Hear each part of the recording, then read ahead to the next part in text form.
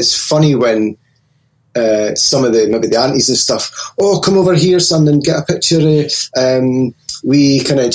handing the horseshoe to the bride and stuff, and the bride's going, oh, no, mum, no, he doesn't do that sort of stuff. And I'm like, I do everything. Let me get the fucking horseshoe. I'll do the fucking horseshoe picture. That's what I'm here for, you know. The goal isn't to live forever. The goal is to create something that will. Welcome to Perspective, a podcast for wedding creatives, where we sit down often with a special guest and talk about our many years of experience in the wedding industry so you can learn from us and grow your wedding business. This is a special episode brought to you by Photography Farm in anticipation of Thrive 2022 happening this March. Thrive is an all-star wedding photography workshop taught this year by 6 phenomenal mentors, and we've teamed up with Farm to bring you 6 episodes so you get to know your mentors a little bit more. In this episode, we are reintroducing you to our friend Sean Bell, who is another repeating podcast guest. But if you missed his last podcast, let's get reacquainted. Before we do, though, Greg, what is that lovely steaming glass structure full of? What? I don't know. This is, I bought the biggest bags of coffee last time I bought them. 1 kilo bags. Mm-hmm. So we're still drinking through the Hardlines coffee. Hardlines. This is the house party blend. Yeah. Do you want to pour over the podcast desk? Because we're crazy. Sean, thanks for joining us. Have you got anything to drink on your end? I've got a coffee, yeah, but to be honest, it's decaf, which is, I know it's not very hardcore, is it? But it's 3 o'clock and I've already had 3. So yeah, it's a pretty bog standard instant decaf, guys. I'm sorry, I'm not more fancy than that. It's okay, I'll let you off. That's absolutely fine. Yeah, I know. Yeah, I've had all my good stuff in the morning, but I don't want to overpush it. Yeah, well, if I begin to speak too fast, just tell me, because like I said before we hit record, we've just finished podcasting with Rebecca Carpenter. So we've gone through a full V60 already of coffee, as well as drinking some soda. So I'm pretty buzzed already, but let's keep it going. Oh, God, were you guys on this morning? So yes. With Rebecca this morning? Yes, and it was a little bit of a shit show. We had so many technical issues.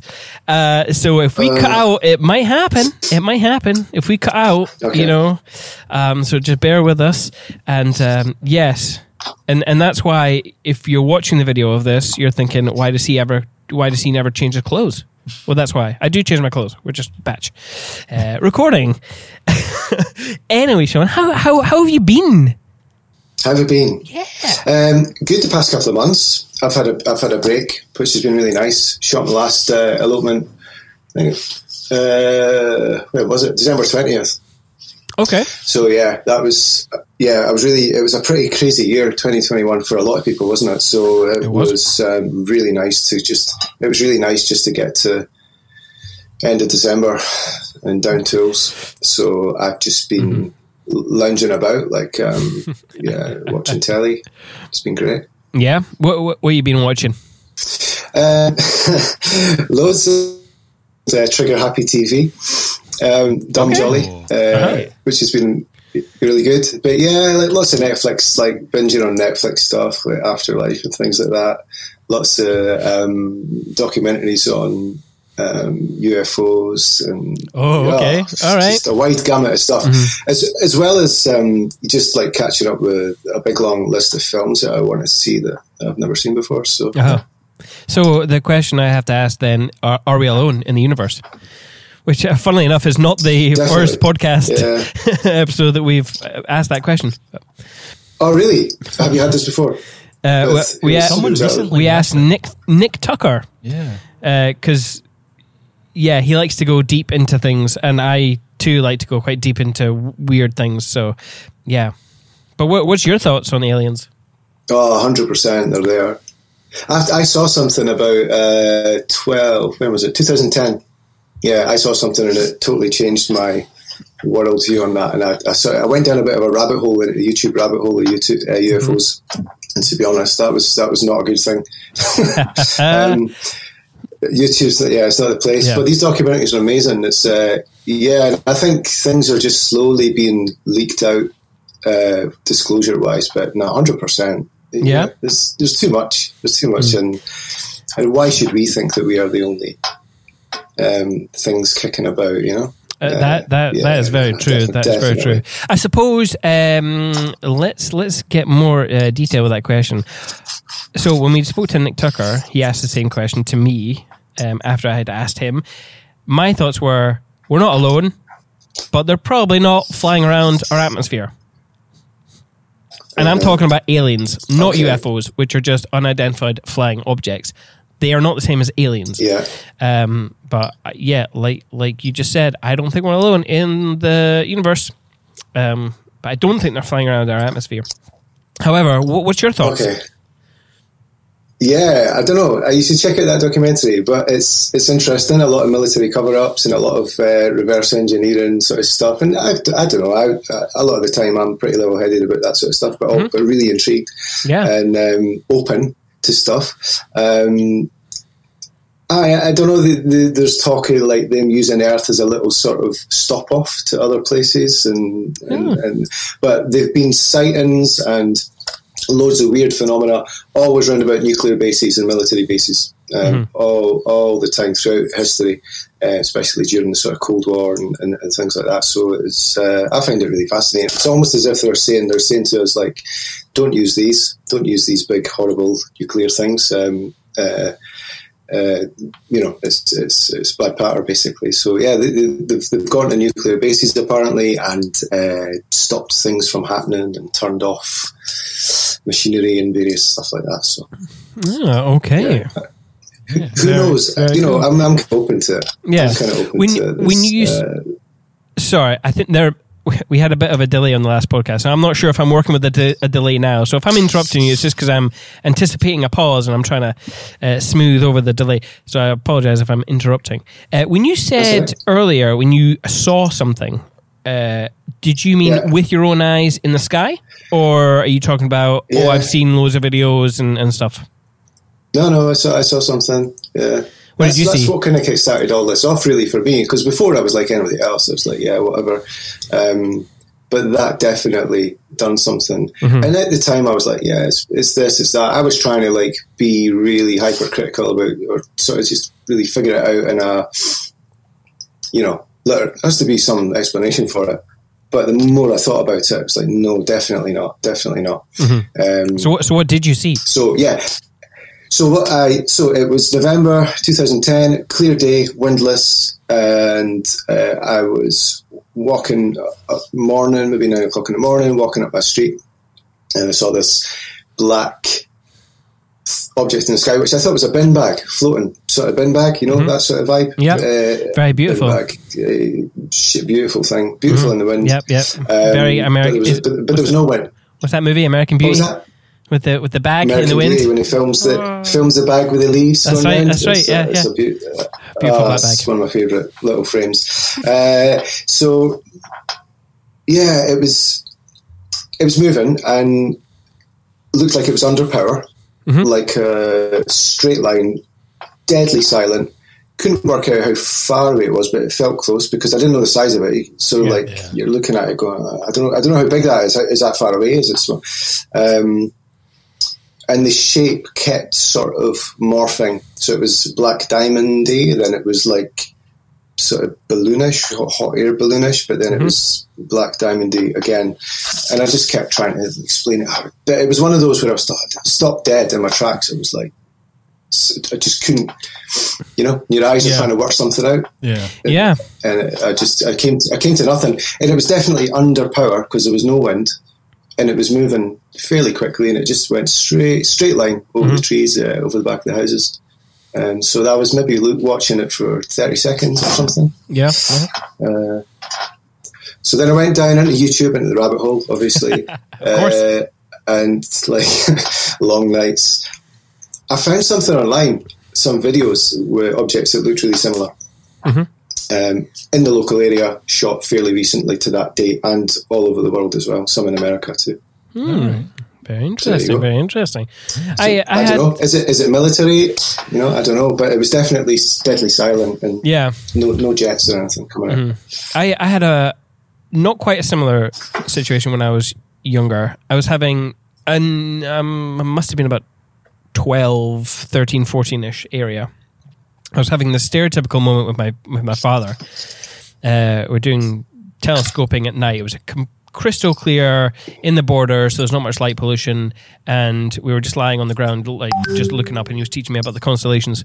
And I remember seeing this dot. It was just light. It was just a it kind of looked like a normal satellite. If you've ever seen one, they move just in a straight line. But this thing was over here, and then it very aggressively moved straight over, and then it stopped, and then it went like in a zigzag, and then just shot away. And I'm not much of a, like I said, I don't think they're in our atmosphere or whatever, but I have no explanation for what that was. Because nothing can move that fast. But nothing terrestrial sort of moves in those ways, isn't it? And I think that's the biggest thing when people are citing these things. They say that a lot. Yeah, the sort of the pace and the dead stops and the pace that they kind of go at. It would kill a human. The sort of G-force. Yeah. Unless it's and drones weren't a thing then. It's not like I saw a DJI drone. I mean, I'm a 35-year-old man now. So that was a long time ago. But Anyway, let's get off the topic of aliens. Tell us about your last shoot. What was my last shoot? December. In December. Mm-hmm. December. I was filming, actually. Yeah. Really? I was on the sharp end of a GH5. Yeah, I was filming. Justina was doing photographs. It was up at Glencoe. And it was I think that people are, couples are brave, to get by in Glencoe on 20th of December, aren't they? Hell yeah. That is brave. I love it. It's brave, isn't it? Yeah, it's great. So it's cool. It's early morning ceremony, obviously 11:30, just because light obviously falls off like super early. It was good. It's really, really good.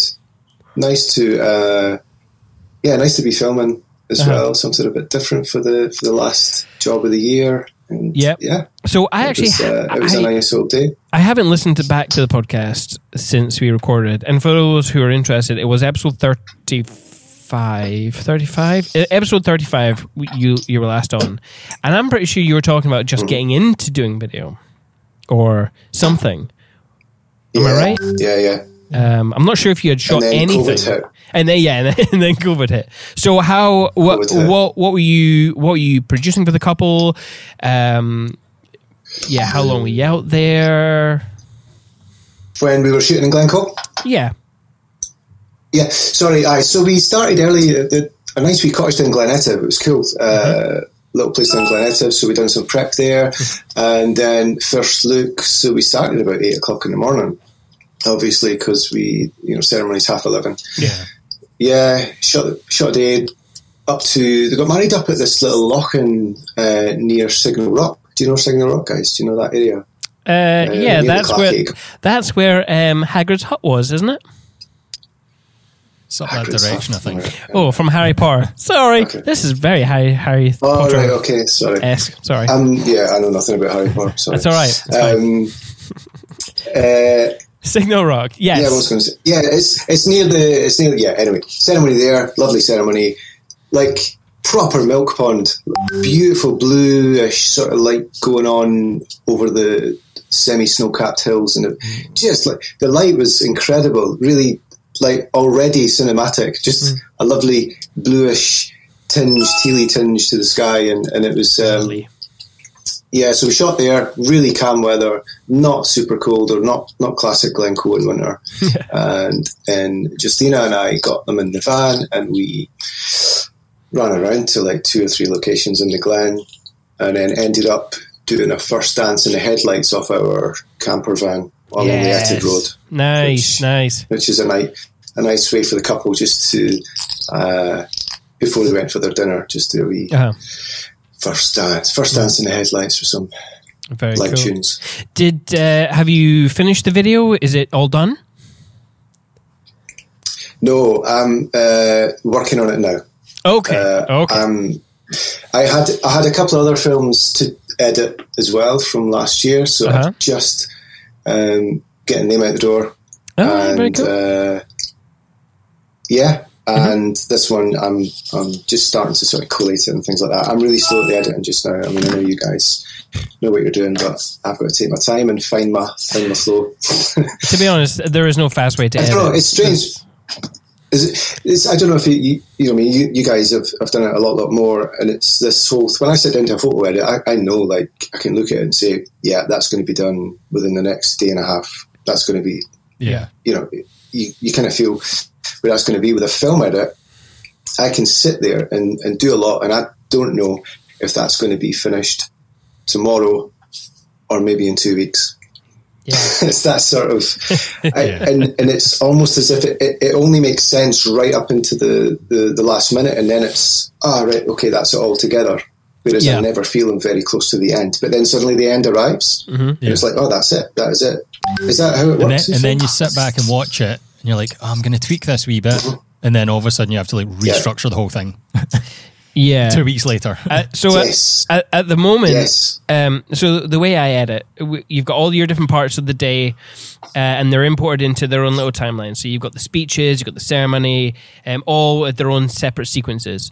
And I will do the culling in those little sequences, and then I will copy those good clips into the big timeline. And it's from that big timeline where I jigsaw all the pieces to tell a story or whatever it is. I'm sitting now with the most recent wedding that we just shot, with so many cool things that we did, and I'm sitting there and I don't know where to start, which doesn't often happen. Okay. It doesn't often happen. Right. So yeah, I still need to select the music, and maybe when I do that, things will come together a bit more. But yes, I'm left to ponder how I'm going to start, finish the stuff in the middle. I have no idea. So yes, quite often. Maybe this one's more of a struggle because the last two edits that we've done have both had express turnaround added to them. So you've went in knowing, right, I need to complete this by a certain date. And it's quite a soon date. So with this one, it's like, well, I've got months. It done within 3 to 4 months. So maybe that's why you're being a bit more procrastinating. Maybe. But the struggle's real. So yeah. Yeah, I don't know, mate. I don't know how you do it. I thought that there'd be some sort of formula that you would fall into, and you would know. But I guess, like, you do such varied work in terms of weddings and elopements and things like that, and then your creative ideas as well, because you don't do chronological stuff, or do you? Do you do a chronological edit?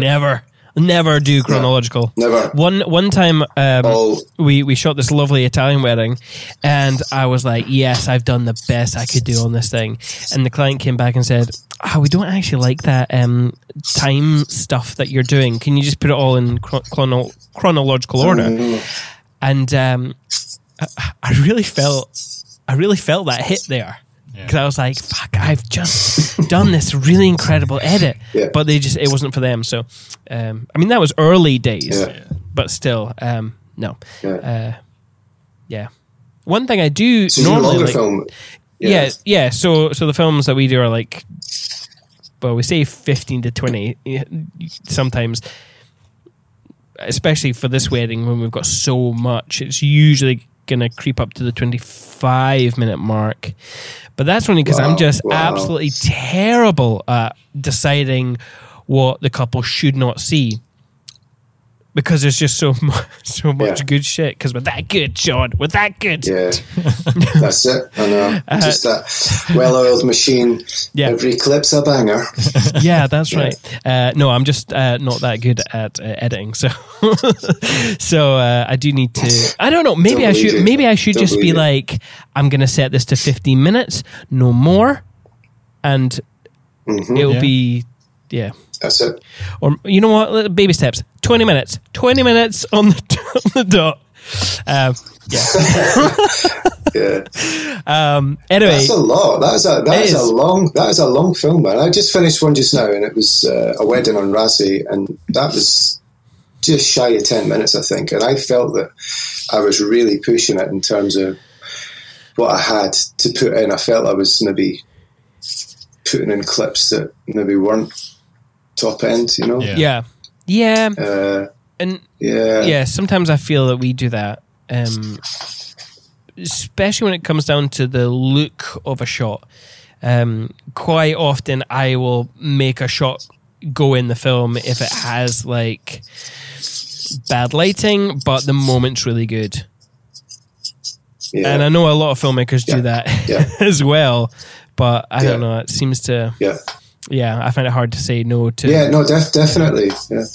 I think I was reading about recently about that, and he's got like a hierarchy of things in film where emotion sort of sits at the top, and you've got all these elements where it's like ease of movement, you know, like eye line, playing a movement, you know, is that off-putting? Is the eye line right? Is the light and blah, blah, blah, blah, blah.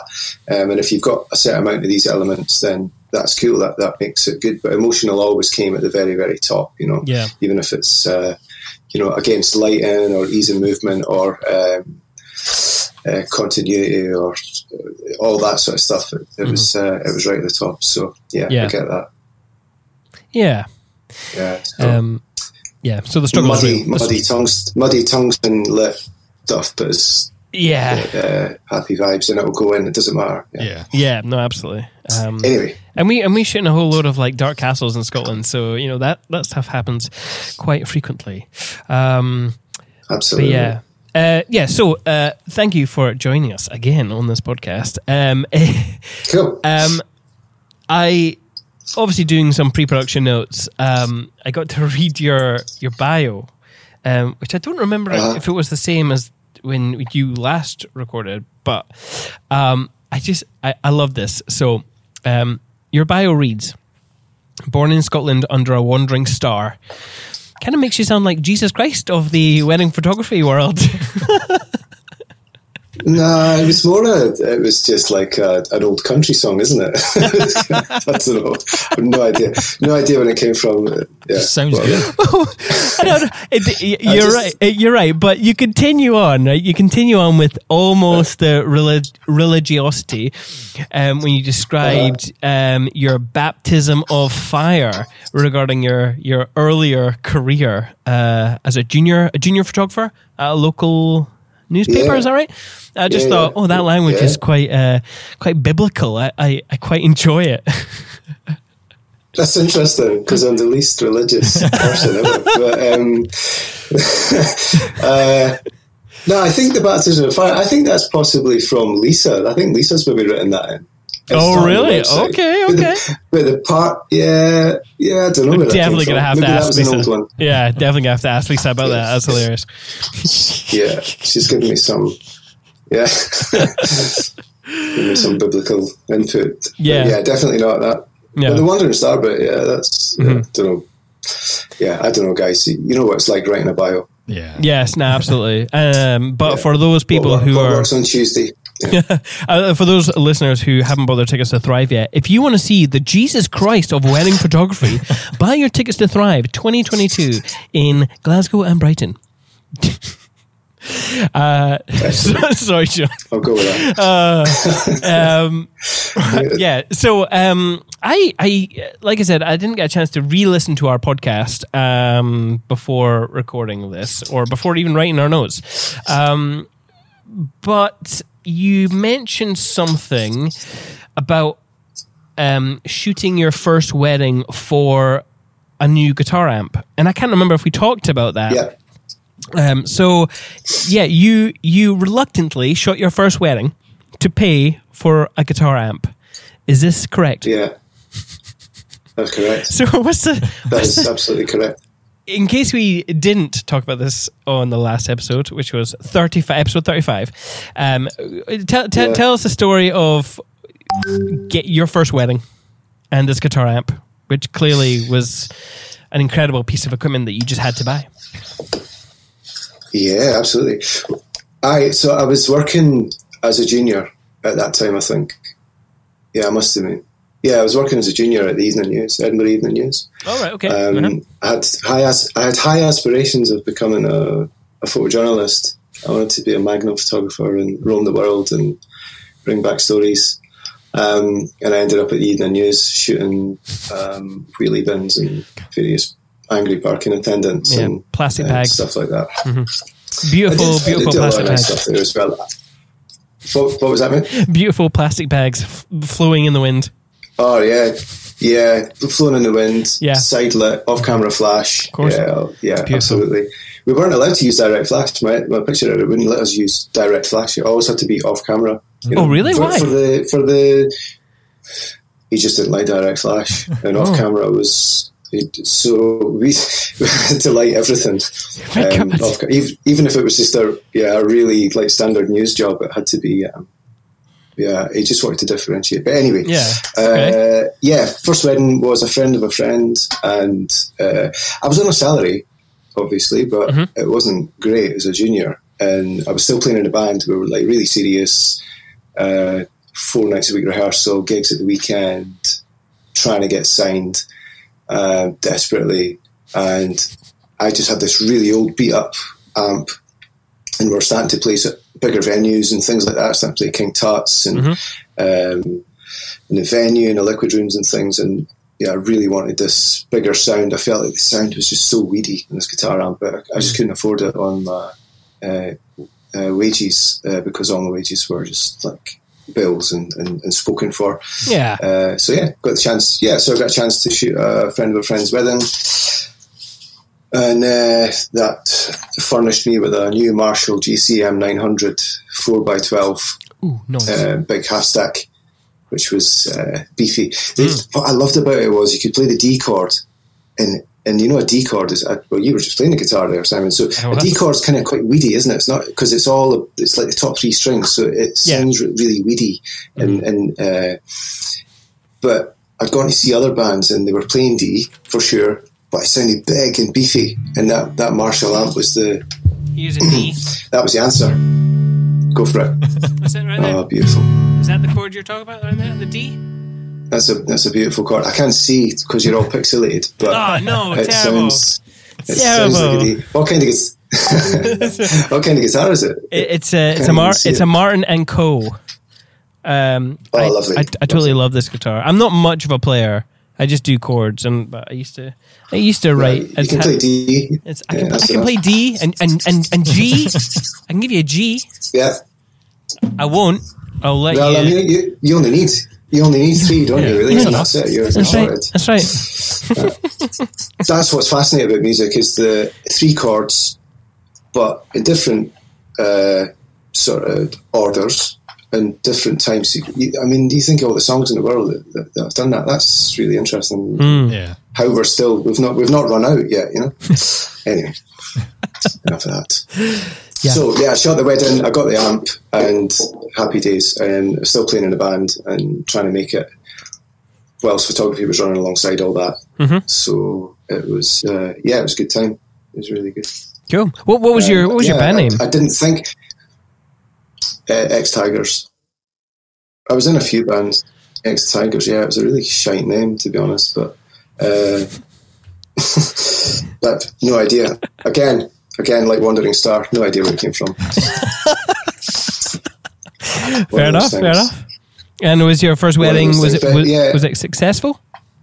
I think it was. It was in Ireland, actually, so straight away, destinations. Yeah. Look at you, already travelling the world. Yeah, no, rock and roll. No, it was really good, actually. It was a friend of a friend, so I guess it was a little bit easier. I knew people, so it was absolutely fine. But I was doing crazy shit, like because that whole off-camera flash thing at the newspaper. I was still a young photographer. I took over like a light stand in a brolly to the couple shoot. Oh yes, to the signing of the register in the church. What? Fucking brolly on a stand. Amazing. I could never picture you doing that now. Oh, that is so far from your what you do now. Yeah. Oh. Like honestly, camera flash, SV28 flash, off camera, brolly, everybody, dragging in my big Manfrotto stand while they're signing the bonkers is that. Amazing. Did you do the whole fake signing? Absolutely. Yeah. Oh, yeah. What a shot! What a shot! Everything. Yeah. Horseshoes. Oh man, like the whole thing. I'd have to look at that stuff. I'm going to drag out some old stuff for Farm. Yeah. Just to because I saw someone else do that at Farm. I thought it was quite good, but yeah, I'll definitely drag out some old stuff. Yeah, in fact, let's just, since we're talking about Photography Farm again, another friendly reminder to buy your tickets. Lisa says buy your tickets. She doesn't, I'm saying that on her behalf, but I think she'd appreciate me telling you to buy your tickets. Buy your tickets. It's going to be good. And if you like what you're hearing on this podcast, you can support us at patreon.com/perspective by Cinemate. For as little as £1, you can support us. And we would very much appreciate you doing so. But you don't have to. You can get this podcast for free, wherever you get your podcast. However, Greg, hit that button. That 7th coffee is certainly hitting me right now. Sean, obviously you have been on the podcast before. But let's not assume everyone is an avid listener of this podcast. So, who are you and what do you do? My name's Sean Bell, and I'm based just outside Edinburgh in Scotland, and I shoot weddings and elopements. I'm a wedding and elopement photographer from Bonnie, Scotland. Bonnie, Scotland. Aye, that's right, son. And yes. So you mentioned earlier that you also do some video work, so video, photo. What packages do you sort of offer your clients? What's available to the couples? To the couples. So there's photography. For me, it's a full day, whether it's an elopement or a wedding. It's a full day. So weddings tend to be about 10, 11, 12 hours coverage, and that's my one thing. For elopements, I do a 6 hour,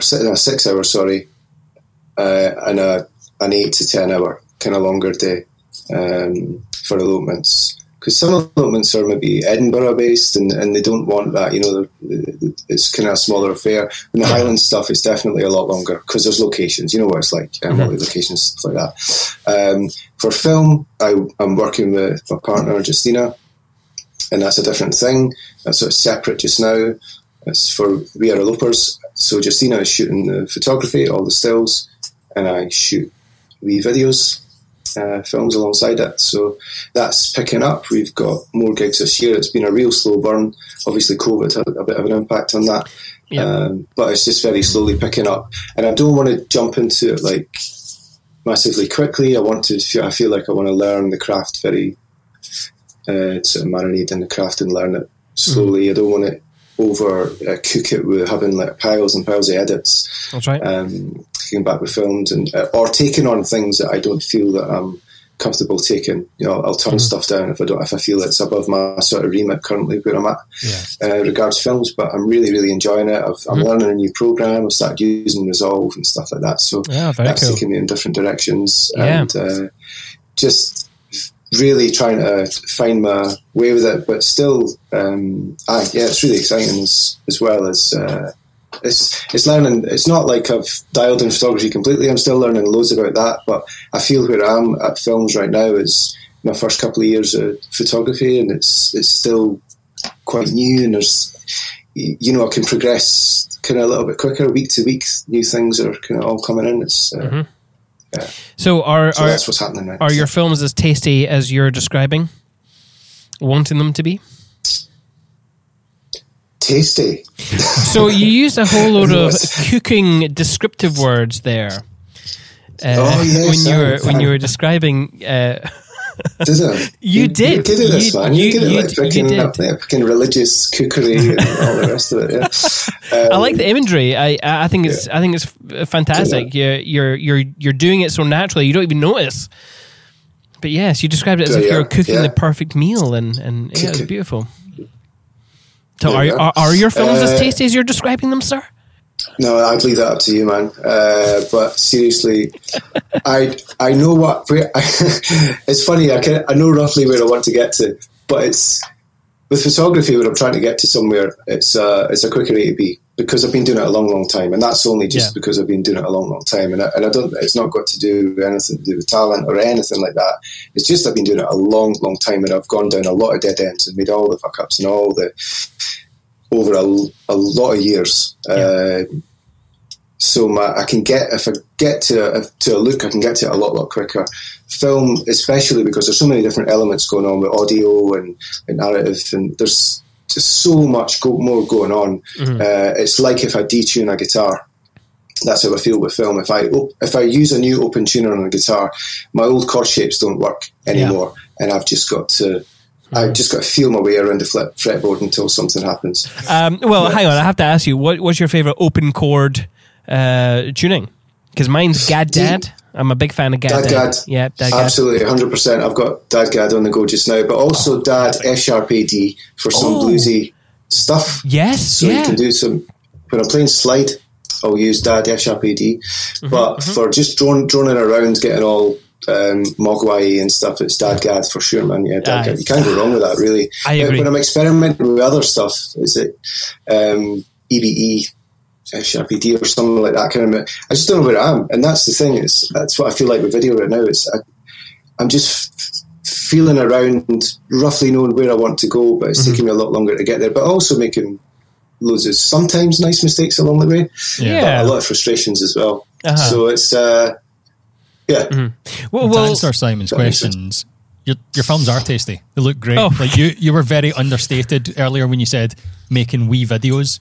They're beautiful. In fact, I'll ask you this. Can you send us a couple of your film clips and we can show people on the podcast what exactly you do? Would that be all right? Yeah, absolutely. I'm working on a trailer just now that I would send over. I don't know when you would need it by, but just whenever. It doesn't, because that's the most recent stuff. I feel the most recent is probably kind of starting to get to somewhere that I'm happier with. But cool. Yeah. Okay. But absolutely happy to do that, and that means a lot from you guys for sure. Yeah. So let's move away from the video just for a little bit, because obviously your talk's more photography based, right? For those who haven't seen your work, describe your style. See, that's really difficult, isn't it? Yeah. But I get this. And I guess I'm just going to go when couples get in touch, and I've got a little bit in my website form, say, what is it about my work that attracted you? And I always get the drama, ethereal, moody. What was the other one the other day? The use of the landscape, rugged but still glamorous. Rugged and still glamorous. I don't know. But I don't really. But I would hope that it was.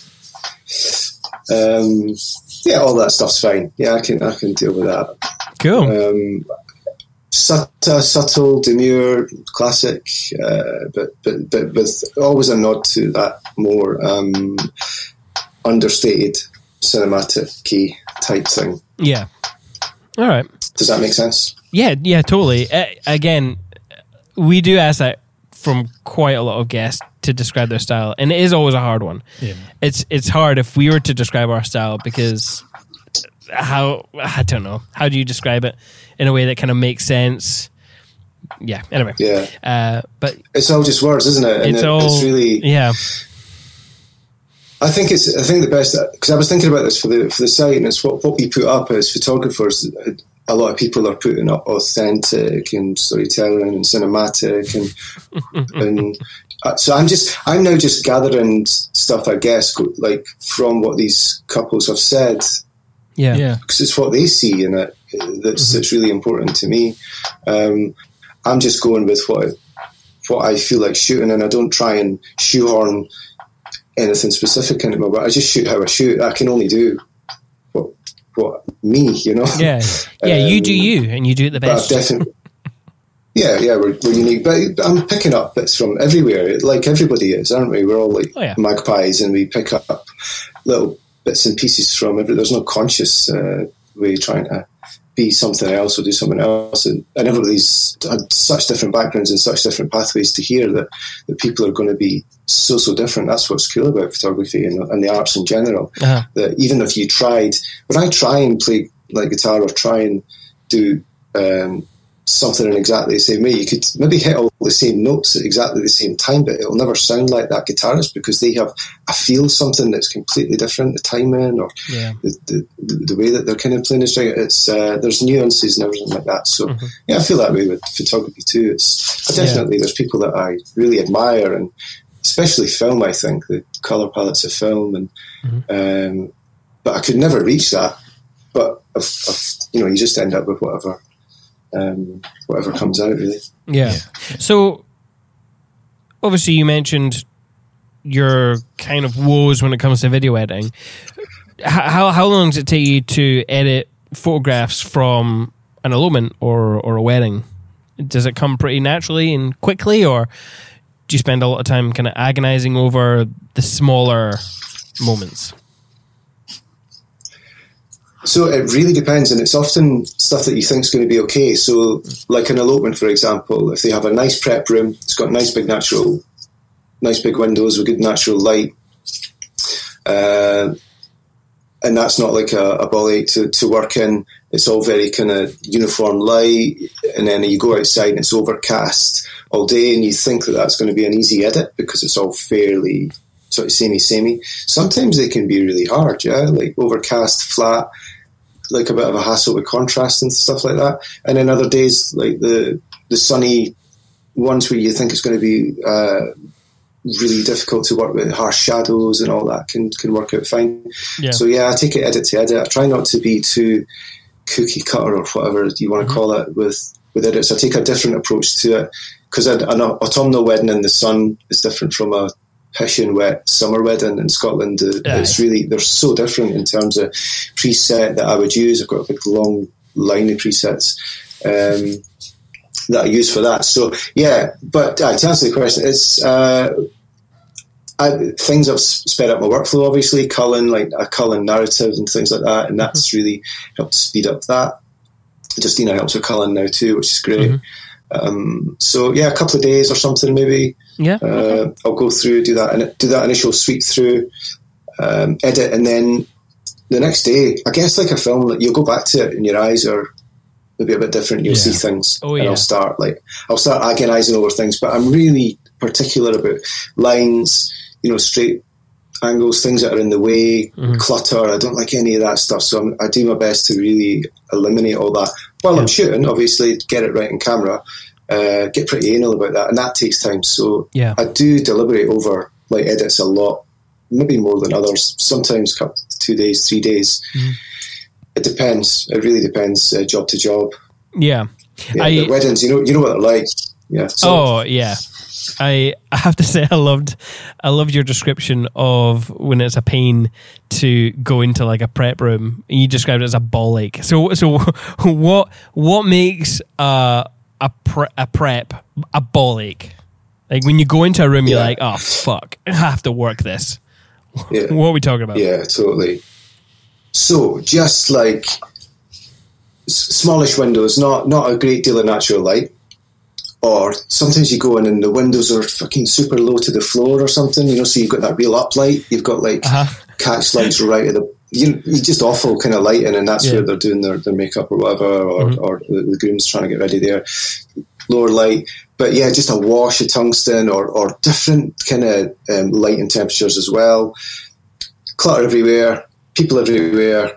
And it's, that last one I think we shot.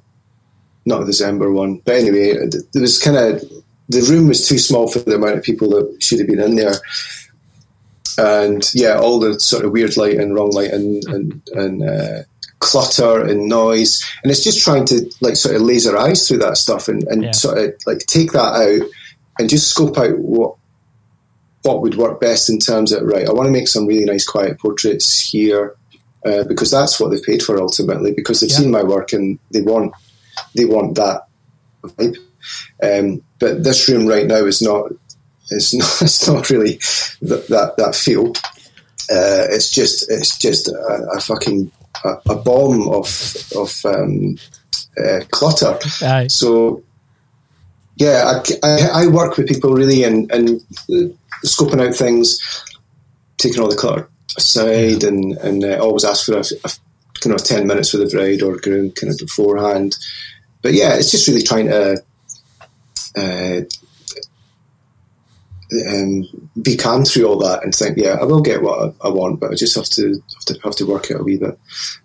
Modifying the lights and turning things off and on and moving around and stuff like that. You know what it's like. Yeah. So the talk you're giving at Thrive it's titled Shooting Wedding Day Preparations. So we don't want to cover too much about that, but why? First of all, why should people care about how they shoot the morning preps? Why does it matter so much? It's so important, and I said this. I took over on the Farm Insta on Monday, and I was kind of waxing lyrical about how important prep is, and it's the part of the day that it's the foundations. I don't want to give too much away with my talk, but it's the foundations that kind of the full day. So we're kind of laying down the foundations. We're cultivating that relationship with the couple in the morning. We're getting them comfortable with us. We're getting comfortable settling into the day. It's a time where I can learn a lot as well. I send out a big Q&A to the couples, but often they sort of omit stuff that they might not think is actually relevant or whatever. But in the morning, you're speaking to them, you're asking about the relationships between different people, or stuff that they've maybe been bought, by a special relative, or like a detail shot, that suddenly that's a really important detail because that was left by their granny, or stuff like that. But it's just a really important time to cultivate that relationship with your bride and groom for later and for like throughout the day, and to meet the bridal party or the wedding party, and you becomes, make them your sort of allies, and they'll help you throughout the day. And that way, it makes the rest of the day so much easier if you go in and have a really good experience at prep. And I think that allows me later on to get those intimate portraits, have a bit of fun with a couple, because I've spent all that time in the morning really, really trying to get them on board. They know already. I mean, I've obviously prepped them before prep, and the chats leading up to it. But it's a different person on a Zoom call than it is when you turn up 2 hours before they're about to say I do, and they're stressed out of their minds, and and you're physically there shooting. So it's a real good time. To wander around the periphery a wee bit, just suss like the movers, the shakers, and learn what they're like, and see how much you can go in, see how much you have to step back, and maybe just have to be in the exterior a wee bit, and that sort of stuff. And also amazing for portraits. I love it for just creating nice portraits, because you've got a bit of time with them, and you've had a couple of hours maybe to scope out some cool lighting areas, or just nice kind of locations to shoot. And it's my favourite time. It's one of my favourite times of day. And I'm also awake at that point as well, which helps. That helps. I'm just kind of 15 minutes kind of either side of a couple of coffees. So it's a good time. It's a creative time. What's it like to work with a video team during preps? Because sometimes the rooms can be quite small, and like you say, sometimes the room could be a fucking ball, like you said, the mixed lighting. Like when I go into a room, it's not the first thing I do, but when I start engaging my filmmaking brain, which is not the first thing I do when I go to preps, but that's by the by. The first thing I'll do is find natural light, and I'll switch off the light, and sometimes that can make the room quite dark. But I've usually put on the charm for the bridesmaids and the makeup artist to make sure that everything's okay before I do that. But that can be quite annoying. unless maybe it's not. So what's it like when we do that? Yeah. No, but Be that's nice. pretty much the first thing I do as well, guys, in terms of if it's really honking tungsten light, and like certainly from above, like the big light, you know, the big light, Scottish for the central light in the living room. Yeah. Turn off the big light, because that's just a horrible wash down the way, isn't it? Mm-hmm. Small tungsten lamps sometimes work if you've got a nice bluish kind of winter light going on, and you can mix it for that thing. But yeah, I know what you mean. I always say like, oh, it's much better you're going to get much more flattering portraits if I turn these lights off. Yeah. Which is true. But yeah, that really depends, because some of these rooms, like there's a couple of rooms that I've now said to Brendan, like, don't go into that room at that particular venue, because it's absolutely almost unworkable. Tiny little credit card slip for a window, and then just all manner of honking lights. So but working with you guys is absolutely fine. You know what you're doing, but I try and, I guess, liaise with videographers and collaborate. And that can be difficult when it's a small room. There's lots going on, but we're all trying to get the same thing, I don't mind it at all. It's fine when it's experienced and lovely guys like you. When it's newer videographers, it's when it's newer videographers, that can be different, because they've not maybe developed that sense of when to go in and when to come out and what's appropriate. Well, but that's cool. Yeah, so that's actually something interesting that I hadn't really thought of. Like, obviously, we do this podcast to educate and to entertain all those who are new to the industry and who have been shooting for 10, 15 years. But yeah, we don't often work alongside another videography team. It's always a photographer, obviously. Having two video teams at one wedding doesn't really make sense. So we've never actually seen any of these struggles. Obviously, we've lived through some of the struggles, but what are some of the struggles that filmmakers deal with from your point of view for preps and stuff? What are the struggles? In terms of from the filmmaking side? So just from working with the video, what do you see that they struggle with? It's a good question. I think the only thing I would say, I never feel sorry for videographers. I always feel like... Do people feel sorry for us?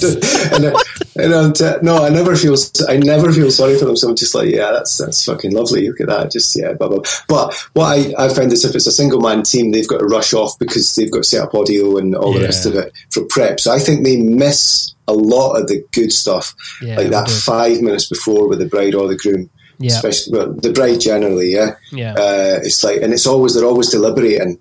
Oh, should I stay here and get the dad coming into the room, or do I have to go and set up the audio for the guys in the ceremony spot? And that seems to be like the biggest thing. And it's amazing, because some of those moments I'm like, this is gold. Like, this is absolutely gold. This would be amazing on video. So that's for single shooters. I know you guys do it differently, but we do tend to do it separately. Otherwise, for filmmakers. Sorry, there's definitely a delay. So we still do have that issue sometimes if we're in the same venue and I'm the only person who drives at a wedding just for economy and save the planet and all that kind of good stuff.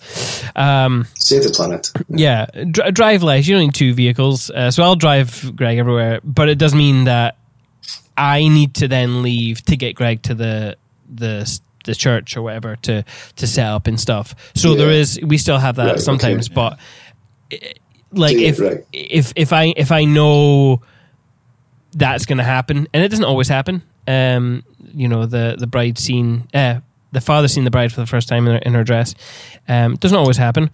If I know it's going to happen, I will talk to the photographer and be like, maybe we can advise this happens a little bit earlier, or we try to get the dress on a little bit quicker, which isn't something I like to do that early on. Like, usually this has been discussed a little bit earlier, but things happen, and sometimes I'll have to have that conversation. But I don't like to miss those moments. So you're right. There's a lot of gold that happens in a very quick amount of time, and it's a bit of a bummer when I have to miss it. But hey-oh. But moving on from it can be. Sorry. Yeah. Stop interrupting, Greg. Yeah, carry on. It's fine. I was just going to move it on from preps because I know a lot of that's the talk. So You're right. Yeah. Yeah. Something that like you're known for your elopement work quite a bit. So a lot of people struggle with the approach to an elopement because they're like, oh, it's just the couple and me. There's a lot of pressure on me, and it makes it tougher for them. Did you have that sort of feeling when you first started out in elopements, or can you not relate to that? I don't think I had that struggle. I think the biggest thing I think it's a different mindset, isn't it? And the more I do, and my answer is probably different, maybe from if we were talking 2 years ago or 3 years ago or whatever. I think it's you're with a couple for a long, long time, and there's only so many permutations of poses and things you can add in. And I've started to add in a lot more, like doing little things that they're kind of psyched on. We go to the pub or whatever along the way. Yeah. Is that what you mean? Like what there's sort of the pressure on? I mean, at a wedding, you know what it's like when I don't. Well, you guys, filmmakers, it's maybe a bit different, but as soon as a couple comes out of the wedding, they run down the confetti line, they'll just look at the photographer and it's like, okay, what do we do? And then all eyes are on you. It's very sort of directed towards, we're the directors after that. So I guess I was kind of used to that. Mm-hmm. I don't think elopements are easier. I think, definitely there's you've really got to work hard to build something that's cohesive and not repetitive over the course of a day. So weddings are a bit different because you've got all those candids, there's all that sort of stuff, isn't it? There's stuff just happening in front of you. You're just reacting, just shooting, reacting. But for elopements, you're making it happen. And I guess that could be pressure. But I've been doing it a long, long time before. Well, I actually shot an elopement. I shot an elopement really, really early on, like 2006. I shot an elopement in Glencoe. Oh, that was before it was cool. So that's like 16 years ago since I shot my first Glencoe elopement. And it was different. Yeah, I'll maybe send you some images of that. Yes. There's no... it's not dramatic and moody. Very different. Mm-hmm. But it was, I wasn't even really a wedding photographer then. They just found me through some climbing forum and just thought my climbing stuff was nice. So he'll know how to shoot pictures in the mountains, and that was it. Yeah. What was it like to bring your flash umbrella to the hills? I jest. It was absolutely pissing with rain. Standard Glencoe. Luckily, I had a brolly attached to my flash stand. Oh, amazing. But so let's talk about your approach to an elopement then. Run us through your approach, because like Greg said, some people do get nervous about elopements because you are more of a primary part of the day. You do need to keep your energy up a lot more, and you are a big part of how a couple are going to remember their experience of said elopement. So talk to us through your approach. So you're right, absolutely right. It's about that experience, and probably above the pictures, probably above what the couple receive, that they'll remember that day. And it does take a lot of energy, and I think anybody jumping into this thinking it's going to be easy and it's just all going to be, you're going to end up with great pictures at the end of it. There's a lot of planning that goes in, as you know, beforehand. It's I work with couples even more so than ever. I think I'm working, 2-3 Skype calls ahead of the day. We're looking at locations, we're looking at plan Bs. So that's how we start to build a timeline of the day. I'm working with couples and now building timelines for them, because a lot of them are from the States or abroad, certainly, and they're like, what can we do at this? Well, that's not really going to work in Scotland at that time of year, and et cetera, et cetera. So, start off, we'll build a timeline, look at locations. I'll be sending them pictures of those locations, see if they're suitable. I'll have sometimes I like to go scouting a lot, and if I've got somewhere new, I'd like to maybe offer that to them as well. Just say, cool. Listen, I've not got anything from here. I'd quite like to go there. Yeah. Not 100% sure it'll work, but if you're up for it and it's a bit of a hike, then let's do it. So cool. Ahead of the day, looking at, again, it's like preps 2 hours. Advise them on accommodation if I can, because that's great, because then you can work with accommodation that you know is like really nice for prep, and it's going to be nice for them. Ultimately, this is for them. It's making your day easier. It's making their day more pleasant, and their images more pleasant at the end of it. So we'll rock up a couple of hours before, shoot lots of detail, cutaways, landscape, have a coffee, and really get to know them. And as you said, you're absolutely right about keeping that energy going. That's the biggest thing. But to be honest, I don't ever find that. I only realise how tired I am at the end of it. I'm excited as we're going around. So we'll go to a ceremony spot, and then we'll look at locations that they're maybe psyched on. So I've got a couple who are eloping to Skye next. Is it this year? I think it's this year. But they're not that keen on not that keen on mountains, but they're not super psyched on mountainous. They're more into the ocean. Okay. So it's fun. You know what I mean? So I just have to go with that. So we're just looking at different locations along the coast, using a lot of coastline. That sort of thing. Obviously, the mountains will be there as well. So we'll work on things that really speaks to them, and on the day, 2 hours before, shoot the prep, and we drive them in the van.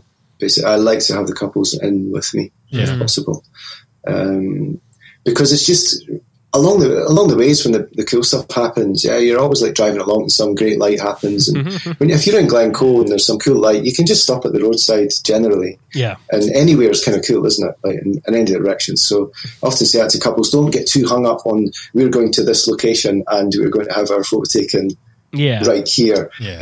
I love to just leave it open and see what happens. Okay, we've got them in mind, they're sort of safe, but I'm not interested in that really. I don't want to start repeating myself. As hard as it is, because couples see the work from there and go, we love this location, we want to go there.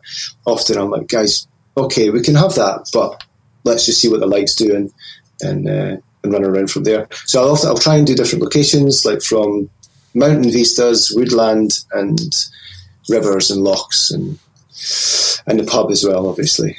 Of course, you're going to finish at the pub for a drink. We'll stop off for a bit of lunch, or whatever they're psyched on. If they want to have a picnic, if they want to do various different things. So I'm usually with either 6 hours or 8 to 10 hours driving around. It sounds like a long time, doesn't it? But it's not, as you know, it just flies. Disappears quick. It does fly, and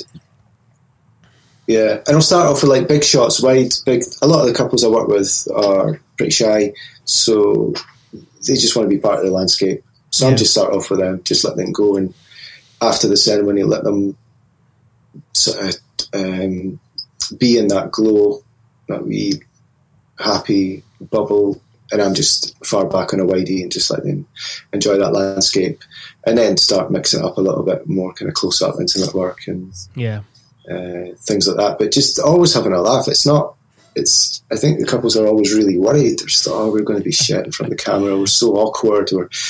And I love that challenge. It's just like people that come up and are like, I was working with a couple on Stack Poly. They got married in the summit at Stack Poly.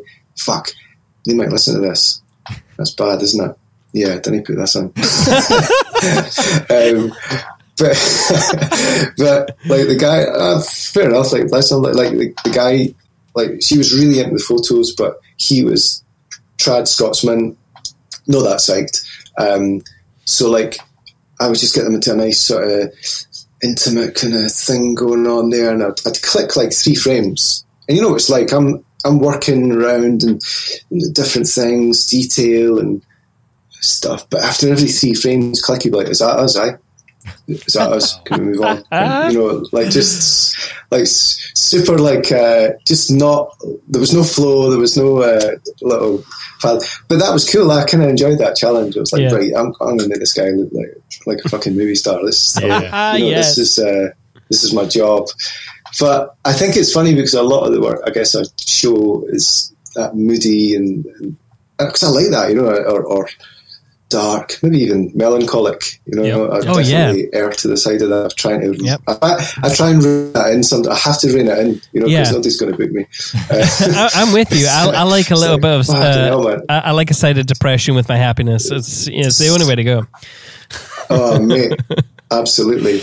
But it's funny because a lot of that stuff is we're just fucking about, we're just having a laugh the whole time, and I don't think the couples are always really surprised that that's how it is, and they're saying to me, "Did we do okay? Was that was that okay for you?" And I'm like, "Guys, have you got enough? Have you got enough from amazing." This? And they're like, "Oh, yeah, totally." And that's and yourself, when you've got enough, and when it's been great. But I think they expected it was going to be something more dramatic and directed and orchestrated, and everything was going to be all. But we were just having an absolute fucking laugh on a hillside and messing about, but still getting things that look moody and dramatic and windswept and all the rest of it. And I just want people to have a good time, and that's what it's all about. It's their experience at the end of the day. Yeah, you were talking about your approach there, that you let them be in that pocket, and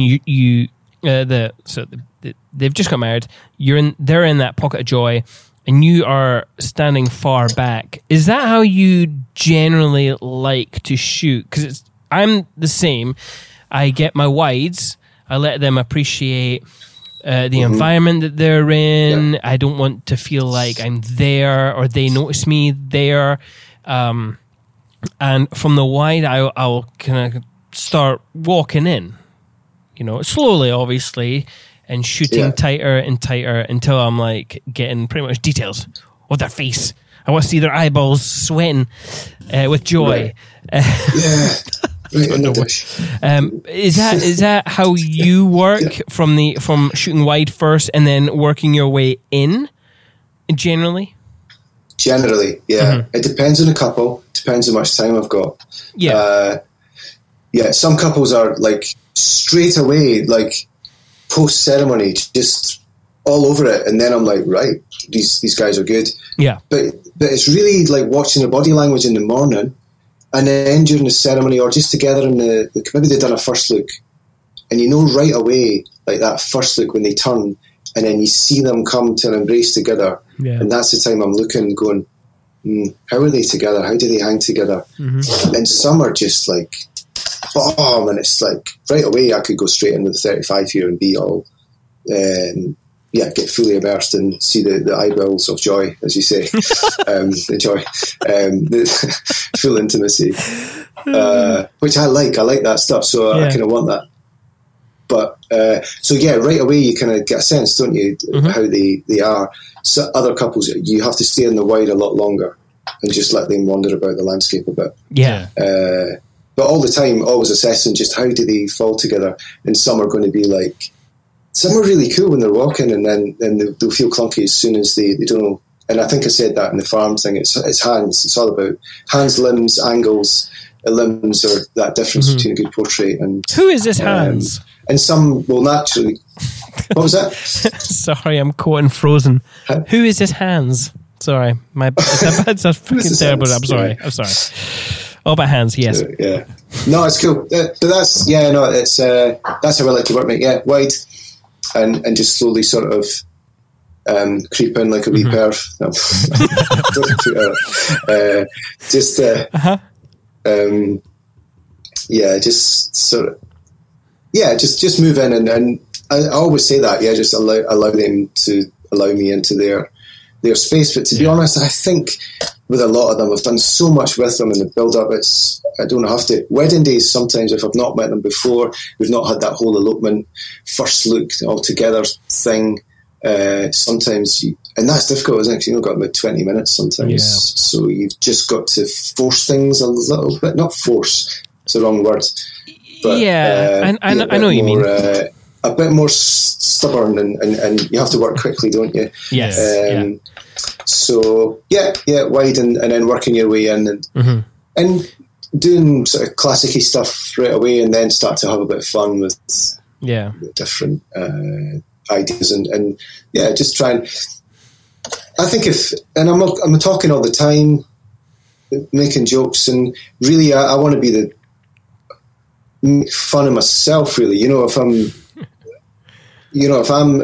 looking like an idiot, they'll feel more comfortable. Yeah. Yeah. Oh yeah. So and laughter just always breaks any sort of tension. So that's definitely the answer to good portraits, is just having that laughter, but also reminding them of the enormity, kind of what's going on, and just say, "Oh, guys, this is your fucking wedding day. Look at this backdrop," and then they'll take it all in again, and then you just kind of G them up, and loads of positive feedback all the time, even when it's clunky as hell, it's looking all shonky. Kind of limb-wise, you just have to keep giving the feedback until you get what you want. Yeah. Do you do a similar thing to me when I go to a location with my couples? I go to, say I've gone to a specific location again. I will, and obviously I'll keep this to myself, but I instantly go back to all the couples who have gotten married at this point or who have been at this point. I don't know why. It's like there's a very specific point in Skye called Brothers Point. I had a few ceremonies there, and I'll always remember the couples who got married right there, and I'll always think about them. Every single one of them. Right. I will go through. Obviously, I'm not going to say that to a couple. I was like, "Oh, I've been here before," because I want them to feel that this is their place. Like every couple has felt like this is their spot. And even it's funny because even though I'll be able to remember every couple who have been there, to me I can still say, "Oh, that's their spot. This is that couple's spot." Like, and it won't. I don't know. I think it's just kind of cool. No, absolutely. Yeah. It's funny that we should say that in the mountains, because you wouldn't say that about a venue, because couples know that there's couples going in there every weekend, isn't it? Yeah. And I guess they probably attach more significance to a little patch, a little russet, a little bit of grass that they stood on in the Kerrang or Brothers Point or somewhere in Glencoe. Yeah. They probably attach more to that, don't they? And things like this is ours, because it's so open and whatever. So but I don't think we should feel bad about just saying, this is where these guys stood, or not that I would on the day, but because you wouldn't say that if you were shooting at Creer or whatever, because there's so many people get married there on left, that, right and centre. On that but point, I do return sometimes. On that point, I guess, like, do you, when you're shooting an elopement, do you turn your camera away from the couple and get some pure scenery shots to like fill out their gallery and almost make that location another character? Absolutely. Always include landscape stuff for them that they could print, put on their wall. I'll do it in the morning sometimes on the way up, because sometimes you get that better light early morning, like low-lying clouds, especially Glencoe. You get that low-lying early hill fog. I'll shoot panoramics, so I like shooting with my 85, and I'll shoot panos, do stitchers, and put them in their gallery sometimes so that they could print them big. Yeah, loads of stuff like that, loads of landscape. For blogs as well, so it's nice transitional elements, isn't it, for a blog? But I definitely always say to them, they'll get a few landscape shots as well, and they can print them off if they think the stuff with aiming it's shite. So. Aye, right to the point. No, not at all. No, I think it's nice. It's nice for couples, isn't it? Because then they've got the option. As well as it's helpful. It's helpful for me because I always want to put that in a blog if I ever decide to blog at any point. It's really, really important, isn't it, to give that sense, just like you get, So I'll do that in the morning, as well as when the couple are there, shooting around all the time, 360. Yeah, I just love being in that environment anyway. So I get excited, any bit of light, and I'm concentrating on that, and sometimes forget a couple of the. Yeah. Who are the couple? I don't know. Yeah. Well, Sean, we'll wrap up with two questions that we always like to ask. Cool. Do you have any book recommendations? And I realize. Do I have any book recommendations? Yes. And now, when we asked Neil, he went straight into his library and he was pulling out fucking books upon books upon books.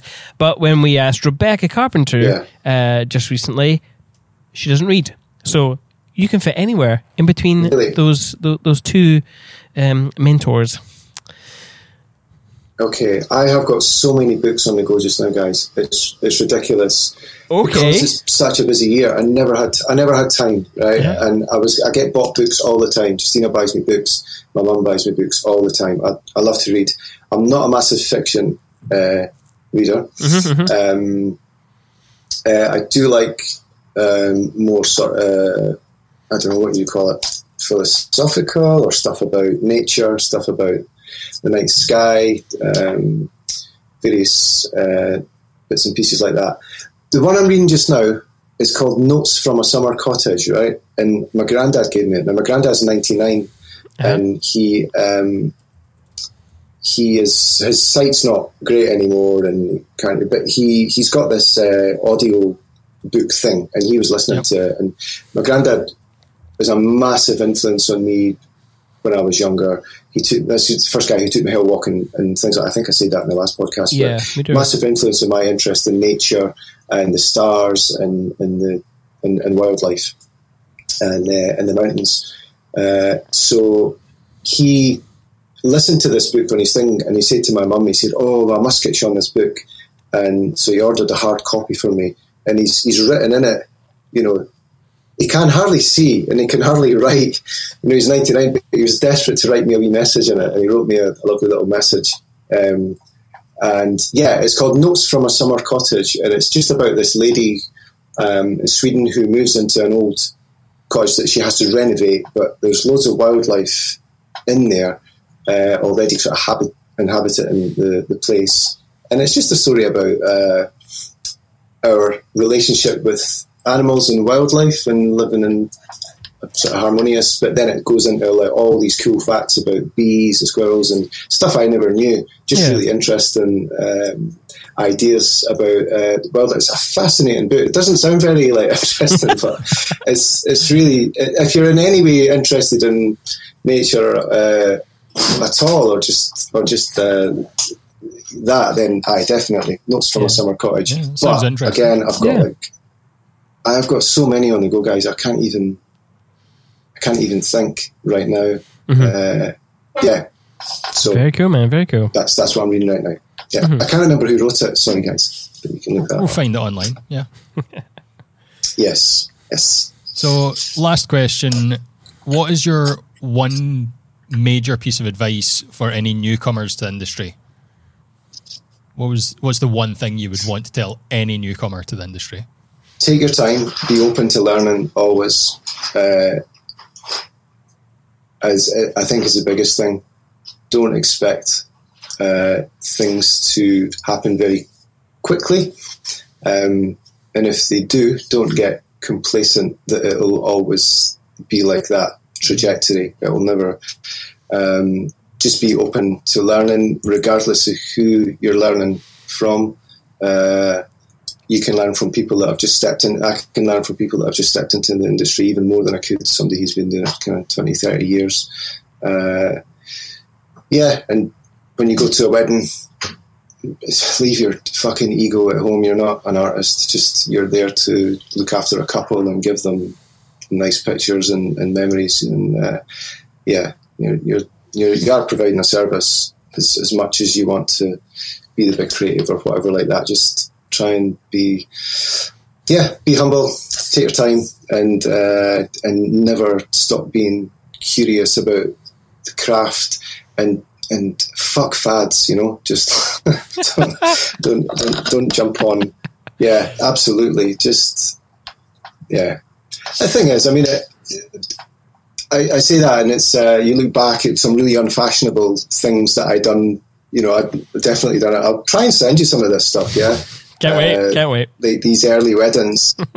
You know, like, again, I done all the fads, and that's why I'm saying fuck fads, because I've been there and done it. And I think what I'm trying to do now is something a little bit more classic. I'm trying to dial down my edit to a more thing that might look okay in 10 years. But then again, it's off the time, isn't it? So does it really matter? But but some of the fads are just absolutely 100% honking. So was that a long-winded way? But ultimately, that was beautiful. It was absolutely beautiful. It reminded me, when you were saying leave your egos at home, it reminded me of one of my favourite lines from a workshop. It's like, you're no more important than a chocolate fountain at the end of the day. There you go. Which well, that's more lovely than the way I put it. So yeah, no, absolutely, that's what it is, isn't it? It's also very brutal. What was that, mate? It's also pretty brutal. It's also sad as well. Yeah. It's like there's a balance there, and you think, it's just like, okay, I've done all the hard. Yeah, how many years of learning and training, and this fountain's way more important. Yeah, right. I think it's funny because like now when I turn up to weddings, it's a lot different than it was back in the day. I think the brides and grooms are seeing photographers certainly as more or less of a service provider, and we've become more of a very integral part of their day, and that build up and that relationship. It's due to that build up, that relationship. They know what we need to work to get the goods. Yeah. And it's funny when some of maybe the aunties and stuff, come over here, son, and get a picture. We kind of Jesse handing the horseshoe to the bride and stuff, and the bride's going, "Oh no, mum, no, he doesn't do that sort of stuff." And I'm like, "I do everything. Let me get the fucking horseshoe. I'll do the fucking horseshoe picture. That's right. What I'm here for." You know, it's and it's funny that the brides and grooms are like, no, just let him do his thing, you know. And I'm just like, no, fuck it, just like give me the groups. So I will do them within reason, you know. I don't want 20, but. Yeah, so I think always be there for them, regardless of what it is, because you've got different people, certainly at weddings, who are from different eras and imagine different things about photography. So just be humble and take the shot, and you never know, that might get bought 100 times on your website, and you'll get extra pennies. Absolutely. Well, Sean, thank you very much for being a two-time guest. I didn't mean to give you the fingers. A two-time guest. It's been a privilege again to have you. Where can people find you online and see your beautiful work? So website is just SeanBellPhotography.com. And Instagram is at SeanBellPhoto. Mm-hmm. That's SeanBell photo. And that's it, I think. I don't think I'm anywhere else. Facebook, obviously, but Meta. Sorry. Yeah, Meta. Meta. I'm not very active on Meta, but I'll be on Facebook somewhere. Very cool. But that's where you can find me. Yeah. You can find Sean on the 21st, 22nd in Brighton, and the 24th and 25th in Glasgow. So book your tickets to Thrive. You won't regret it. People can find us at cinematefilms.co.uk, on Instagram and Facebook at /cinematefilms. Like I said, 21st, 22nd of March in Brighton, 24th, 25th in Glasgow. 6 incredible speakers. Shoot sessions so you can see your heroes in action. Lunch and snacks provided. Held in 2 cool boutique hotels. You get a killer goodie bag and the chance to hang out with some of your industry peers for 2 whole days. Unless you buy Brighton and Glasgow tickets, why not 4 whole days you could get? Jeez, why stop at 2? Yeah. Go 4. If you can travel, just do it. Lisa says just do it. We hope you enjoyed this episode. Come on tour with us. Yes, absolutely. We hope you enjoyed this episode, and if you did, you can join us on Patreon at patreon.com/perspective by Cinemate. For as little as £1, you can support this wonderful podcast, and for the price of a coffee every month, you can get access to our Q&As and any bonus content that we create. It goes all there. If you don't have any money to give, totally cool. We love the fact that you're just listening and learning. You can subscribe to the podcast wherever you get your podcasts. If you could maybe leave a review, we'd really much appreciate it. We'd maybe even give you a digital hug, maybe even a real hug in real life. Hugs and stuff. But, COVID, so, might be an air hug. Anyway, however, in the meantime, don't just survive, thrive.